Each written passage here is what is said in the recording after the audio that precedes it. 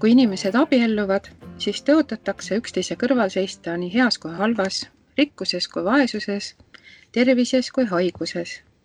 Ometi näitab elu, et mitte kõigil see ei õnnestu ning üsna suur hulk abielusid lahutatakse ühel või teisel põhjusel. Mida abielulahutus kaasa toob, kuidas see inimesi muudab, kas sellest võib leida ka midagi head ning kuidas kõige sellega üldse toime tulla, sellest tänases Naistelehe podcastis Mõttekoht räägimegi. Meie külaliseks on kogemusnõustaja Viivika Vool. Vestlust juhib Naistelehe toimetaja Silja Paavle. Tere tulemast saatesse, Viivika! Ja, tere Silja, aitäh, et kutsusid, et minu jaoks on ka täitsa esimene podcast, nii et olen väga elevil, aitäh. Rõõm kuulda, ma usun, et see läheb meil hästi.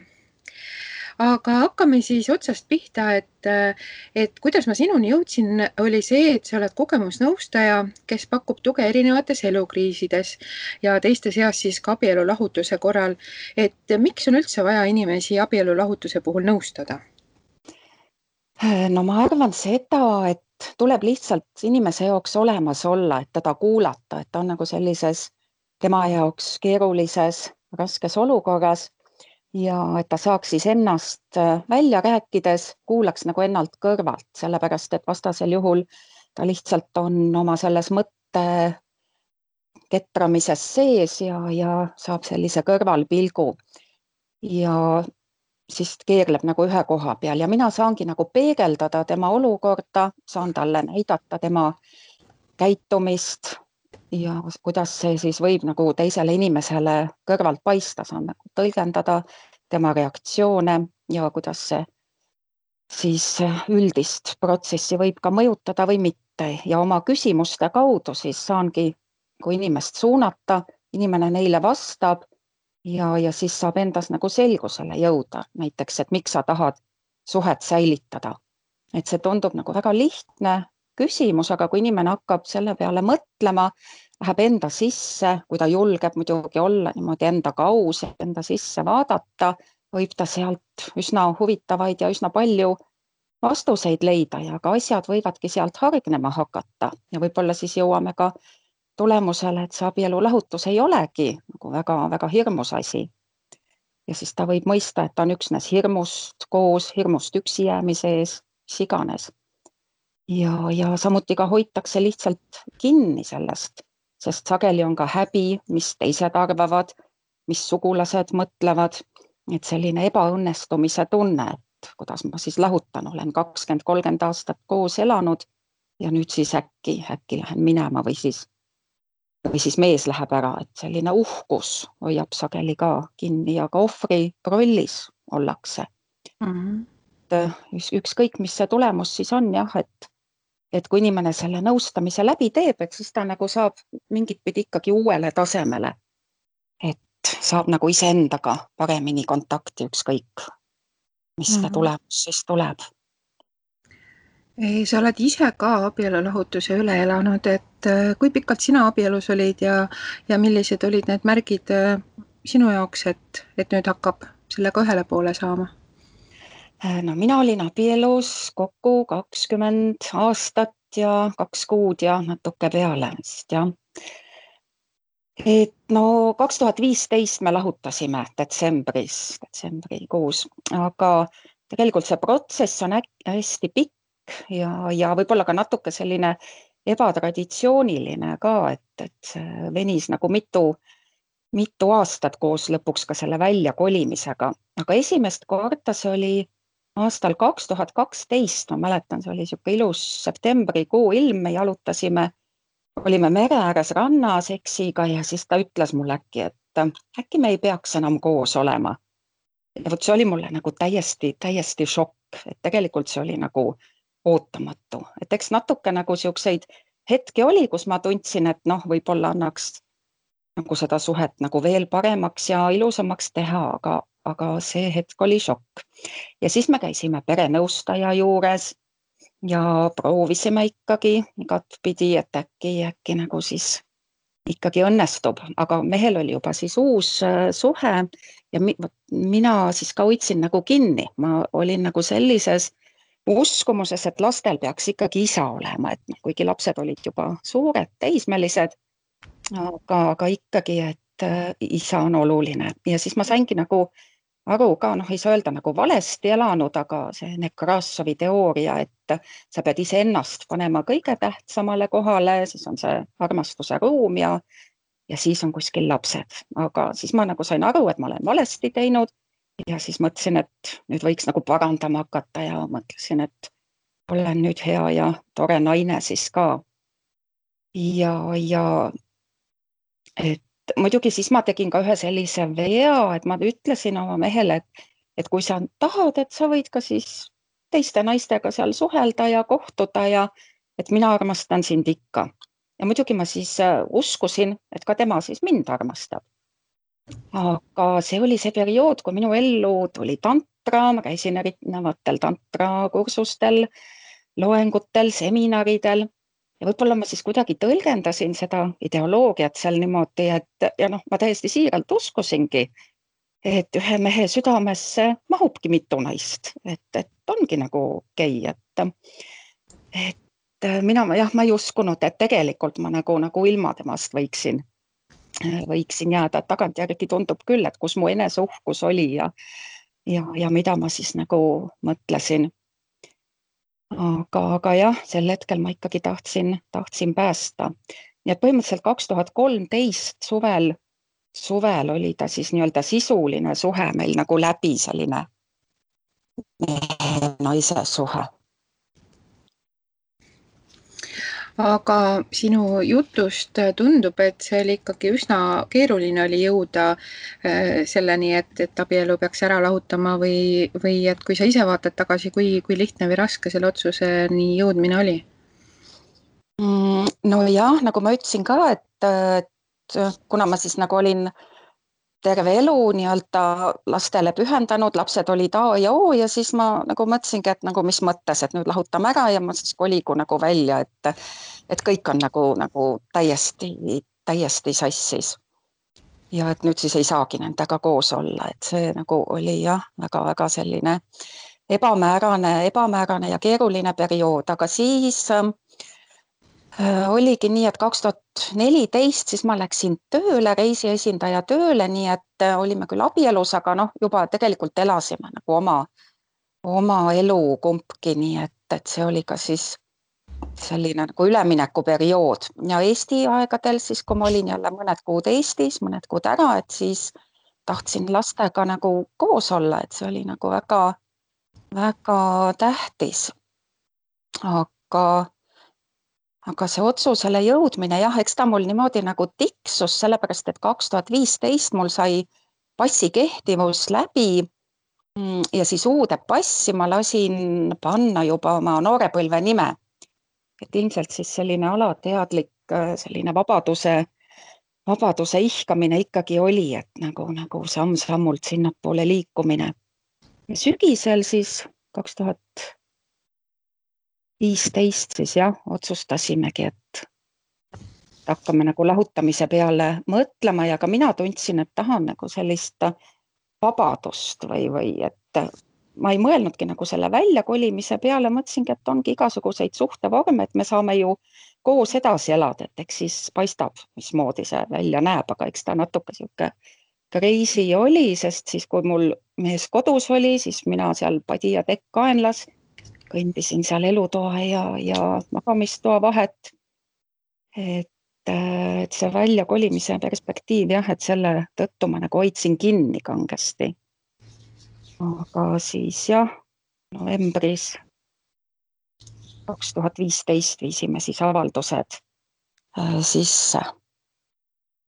Et sellega oli ka nagu selline naljakas seik, et kuidagi sõbralikult me jõudsime nagu selle hetkeni, et vot lähme, aga kell oli vist juba 5:30 läbi, 20 puudus 6, et see perbüroo oli 6-ni lahti ja panime seal esikus riidesse, et noh, et kas siis lähme või ei lähe või no lähme siis, et okei, lähme.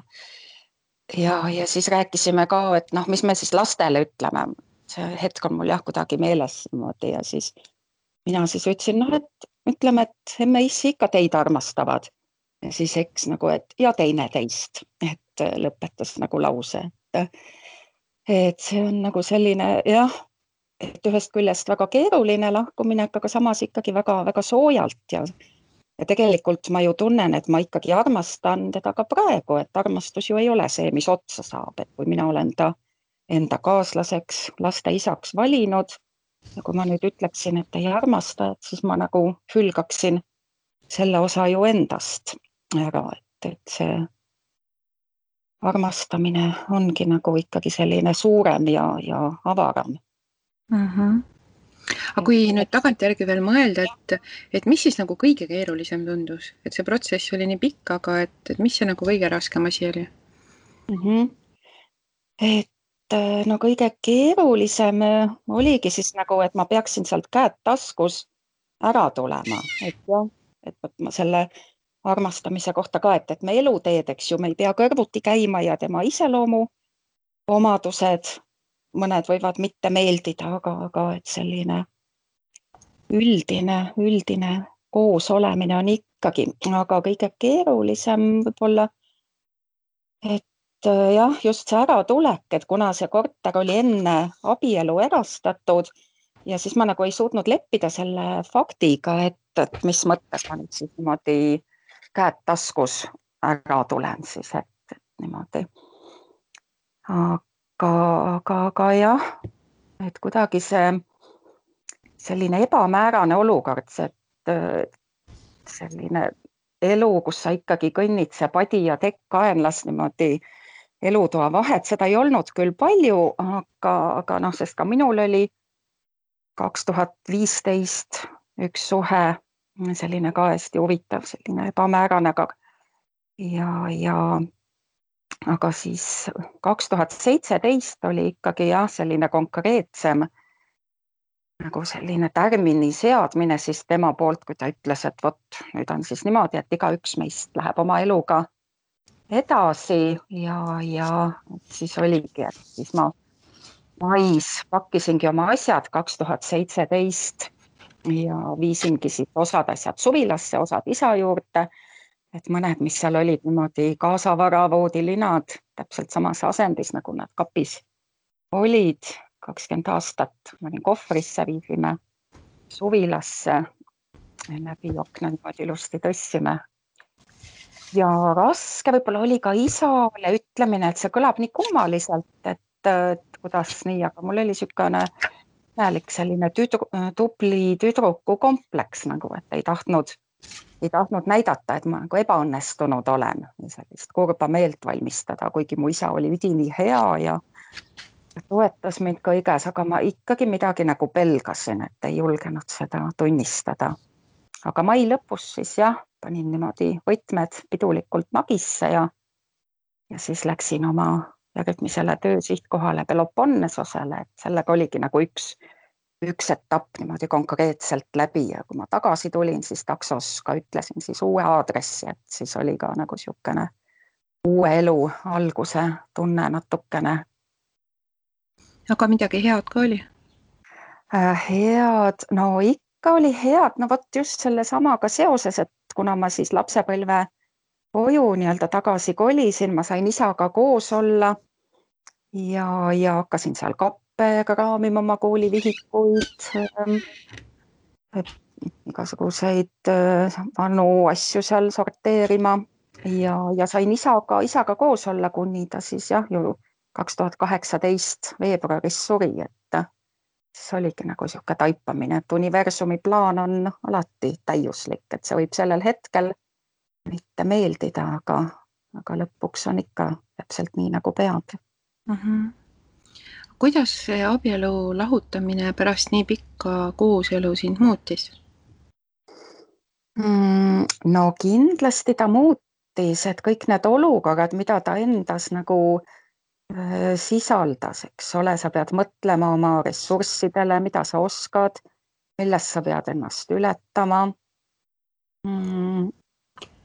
Neid selliseid iseloomu omadusi nagu noh, sellised näited, eks ju, et lastelegi, kuidas me teatasime, et ka võtsime nad köögilaua äärde ilusti, istusime seal koos ja siis ka niimoodi, noh, see hetk nagu, kui sa pead seda ütlema, kuigi nad ju ammu teadsid, taipasid, aimasid, nägid, aga see hetk oli ikkagi. Aga sellega, jah, mul meenubki niisugune huvitav oli tagasisidet saada, et kui me hiljem mingi kord käisime kohvikus, siis minu sõbranna oli ka ja minu tütar ja siis nagu tuli jutuks lihtsalt, nagu rääkisime seal niisama maailma asju ja siis mu tütar nagu meenutas seda, et jaa, et ma mäletan küll, kui sa rääkisid, aga umbes niisugune tunne, et nagu me hakkaks issiga abielluma, et teatasid meile nagu seda. Et jah, aga et see muutumine on jah, niisugune pidev protsess, et tegelikult ma olingi abielus nagu iseenda võib-olla täiesti nagu ära kaotanud, et kes mina tegelikult olen ja mida ma päriselt tahan ja mis minu elu ülesanded on ja selliseid asju ma absoluutselt enda käest ei küsinud, et nüüd, kus ma olengi niimoodi üksi, mul on ruumi, õhku, aega, et nüüd alles õpin nagu ennast tundma ja ka usaldama elu ja noh, ütleme see otsuseni jõudmine ka või mismoodi muutus, et ma olen niisugune muretseja ja pabistaja ja planeerija ja ka näiteks see, et kui mul on mingisugune olukord, mingi samm on vaja teha, et ma ei saa mõelda, milline on samm number 2 või 3, kui mul on samm number 1 tegemata näiteks, et kui ma teen selle ära, et siis ma olen ise muutunud, on olukord muutunud ja siis ma alles saan otsustada, et mida ma saan siis nagu ette võtta. See on nagu ka jah, hästi huvitav. Aga et kui veel nüüd ära sõnastada, et sa mõneti siin tuli juba välja sinu vastustest, aga et kuidas see abielulahutus sulle mõjus? Jah, ega see mõju tegelikult ilmnebki alles võib-olla paari aasta pärast. Sellepärast, et see mõju, mis on sel hetkel, on lihtsalt selline stress ja pinge, aga organism võtab ennast kokku, saab endaga hakkama, mobiliseerib. Ja need asjad jah, langesid kokku seal isasurm ja need tööl olid seal pingelised ajad, aga mõjuski niimoodi, et mul jah, hambad hakkasid lagunema, pooled juuksed langesid välja. Nii et ma jäin ikka täiesti haigeks 2019 kevadel, et ma olin ikkagi üleni kollane, mingi maksapõletik, südamepõletik, et sellest ma jah, pikemalt kirjutasin seal Facebooki seinal, mis mul on kogemusnõustaja Viivika. Et see nagu oligi jah, kuna keha ju tegelikult reageerib alles mõne aja pärast. Aga samas ma sain aru, et kui seda poleks olnud, seda kõike, ehk et üks asi viib alati teiseni, et see haigestumine andis ka aega ja põhjust endasse vaadata, nagu vaadata ka, ütleme, seda abielu ja veel enne seda kõike, mis elus on olnud ja kuidas mina siis olen reageerinud ja käitunud ja mida maha salanud endas ja et selleks andis ta võimaluse, et muidu ma poleks sellise sisemise tõeni ja väeni jõudnud, mis ta nagu siis mugavustsoonist välja lükkas. Aga kuidas abielu lahutamine nagu üldiselt inimesi mõjutab? No üldiselt jah, eks see sõltub võib-olla inimesest endast, et kui palju haiget ta lubab endal saada või kui suure vastutuse ta võtab iseendale või kui palju tal on siis sellist ohvri rolli, et teine tegi või ütles või käitus, et kui ta mõistab, et ta on ise oma olemusega, tegemisega, tegemata jätmisega, kõik olukorrad on ise loonud ja vastavalt siis selle hetke tarkusele ja teadmisele, et sel hetkel ta saabki siis hakata nagu ennast aktsepteerima, vastu võtma ja mõistab, et nii nagu on, et nii ongi õige, et see on muidugi valus, ebamugav, aga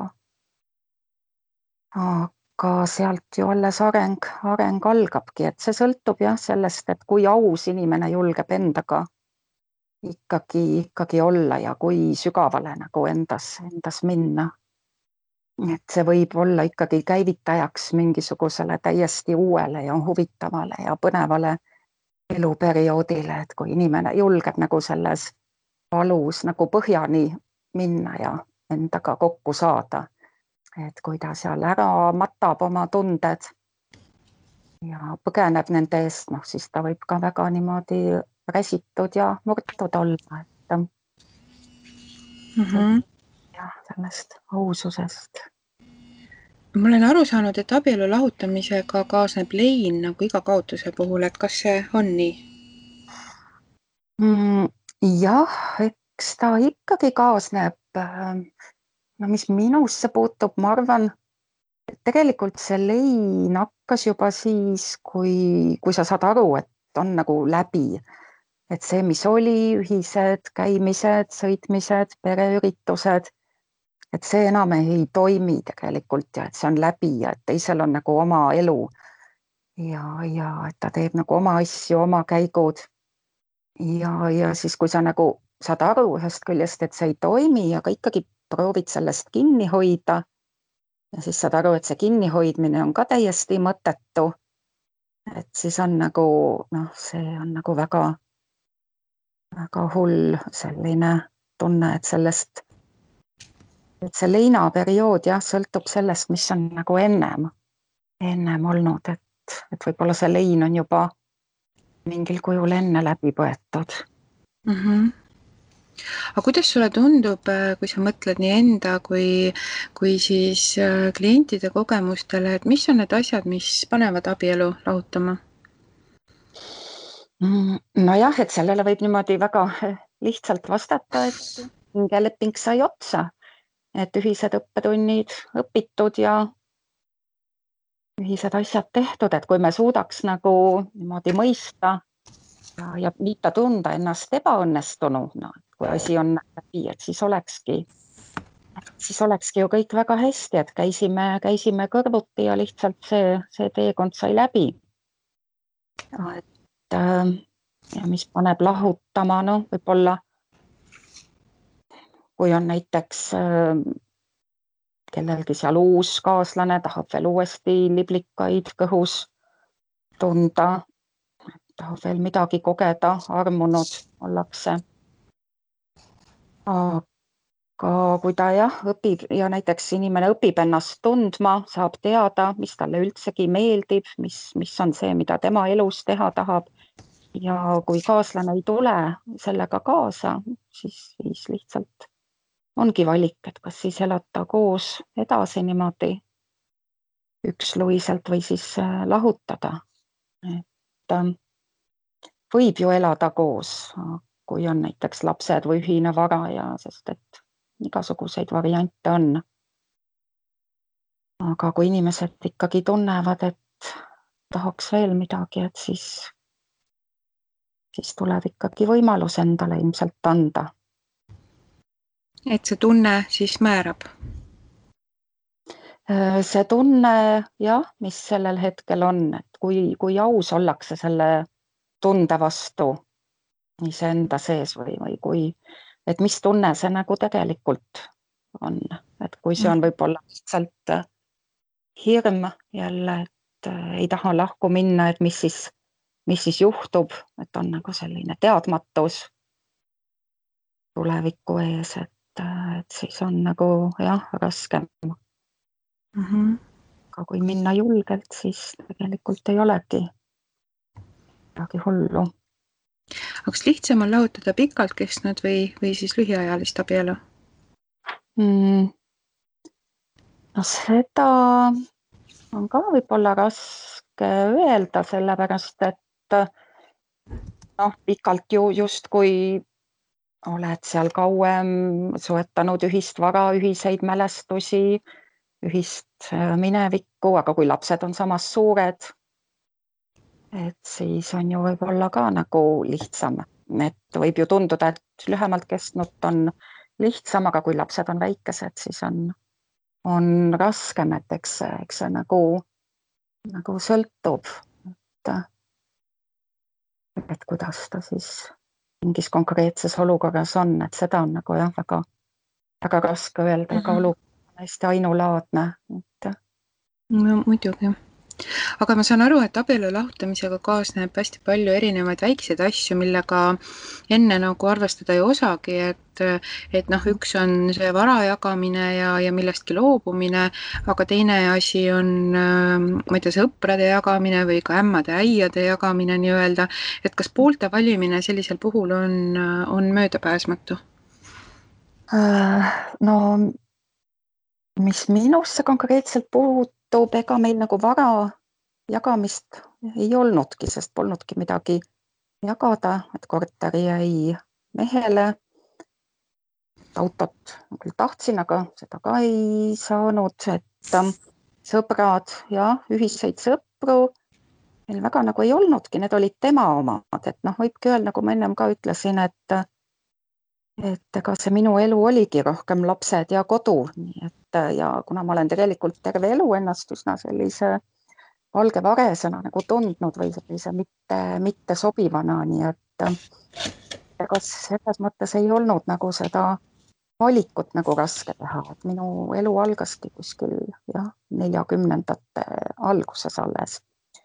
Aga jah, ämma-äiaga suhted on küll, et ühel hetkel mind enam ei kutsutud jõuluistumistele, lihavõtetele, et see võib-olla oli natukene valus küll, et lapsed ju tegelikult läksid, noh, mis ongi väga okei, et oma vanaema, vanaisa juurde minna. Ja kuna me jah, koos ei elanud, et nad olid juba täiskasvanud, et siis see minu jaoks võis nagu valus olla. Aga samas ma olen ka piisavalt selline, noh, kuna ma olen tänaseks selle enda sees nagu ära lahendanud, et minu jaoks nagu ei ole probleemi, et nüüd ma olen ämma sünnipäevadel olen käinud, et on nagu igati väga okei olnud, et pigem nagu olen sealt poolt tajunud sellist ettevaatlikkust teatavat, et mismoodi see nüüd ikkagi siis on, et kui me nüüd siis vana naise, eelmise naise siis kutsume, et kuidas käituda või kuidas olla, et see ongi, et võib-olla oma sellised hirmud projitseeritakse teisele, et mida ta nüüd mõtleb või tunneb, aga nagu väga okei olnud, jah. Aga aeg annab arutust, on ju? Aeg annab jah arutust, et selline jah, nagu ma siin ennem sellist universaalset armastust mainisin, et minul nagu ei ole probleemi, et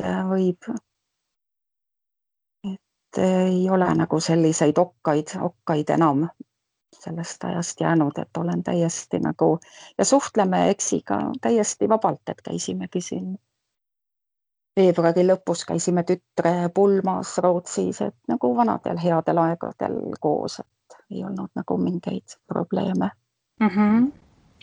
Lahutus iseenesest tähendab ju pinget või pingelist olukorda. Kas on võimalik seda protsessi ka kuidagi niiviisi valutult või valutumalt mööda saada, et millised sinu soovitused on? No ma arvan, et võib-olla täiesti valutult vast ei ole, aga sest et oma hing ja armastus on ju sellesse suhtesse pandud ja kui see on nüüd läbi, siis on tegelikult ju see hingeosa mõneks ajaks ju läinud, et kuni sa siis ta tagasi enda jaoks tood. Aga palju jah, olulisem võib-olla ongi, et mida selle valuga nagu peale hakata, et see valu tundmine on minu arvates ju väga ilus, et seda ei tohiks karta, et ilu ja valu nagu ongi kaks polaarsust, et kui sa valu ei tunne, et siis sa tegelikult ju ei näegi ka seda ilu. Et öeldaksegi ju, et kui lubame endal seda valu ja kurbust tunda, et siis süda läheb nagu suureks ja siis mahub sinna seda väga rohkem jälle armastust ära. Aga muidugi ei tohi sellesse valusse liiga kauaks kinni jääda, et sellega me nagu püherdame selle valu sees ja noh, ei nagu toodame seda juurde, sest sarnane ju tõmbab sarnast ja siis ongi ühel hetkel, et seda valu nagu liiga palju ja eks mina olen seda ka nagu teinud. Aga teine variant võib-olla jah, kui valu üldse endal tunda ei lubata, et siis alla surutakse, põgenetakse selle eest kuskile sõltuvused depressioongi ju tähendabki, ongi ju allasurumine, tunnete allasurumine, et ma arvan ikkagi, et see valu tuleb enda sees nagu läbi tunda, et kas või siis avameelselt rääkida teineteisega, et olla nagu aus oma suhetes või aus iseendaga, ega öeldakse, et ega kedagi teist ju pole olemas, et teine ainult ju peegeldab seda, mida sa siis nagu hetkel välja kiirgad. Ja sageli ka teine siis ju ta võib sulle ka vastu tulla sammukese, et kui sina hakkad muutuma, tema hakkad muutuma, siis ongi niimoodi, et ka seda märgata, oskad seda muutumist. Nagu elus ikka, et siis halvad asjad kipuvad käima käsikäes mitmekaupa, et ka sul langes abielu lahutamise perioodi veel mitmeid keerulisi sündmusi. Et mis on need väikesed asjad, mis sind aitasid ja kuidas üleüldse keerulistel aegadel toime tulla? Jah, tegelikult ongi hetki, kus nagu mitte midagi ei aita, et siis ongi nii, et ongi pime ja tume ja tähtis ongi siis nagu teadvustada endale, et olengi praegu on valus ja võtta nagu selline vaatleja positsioon või teadvustamise moment.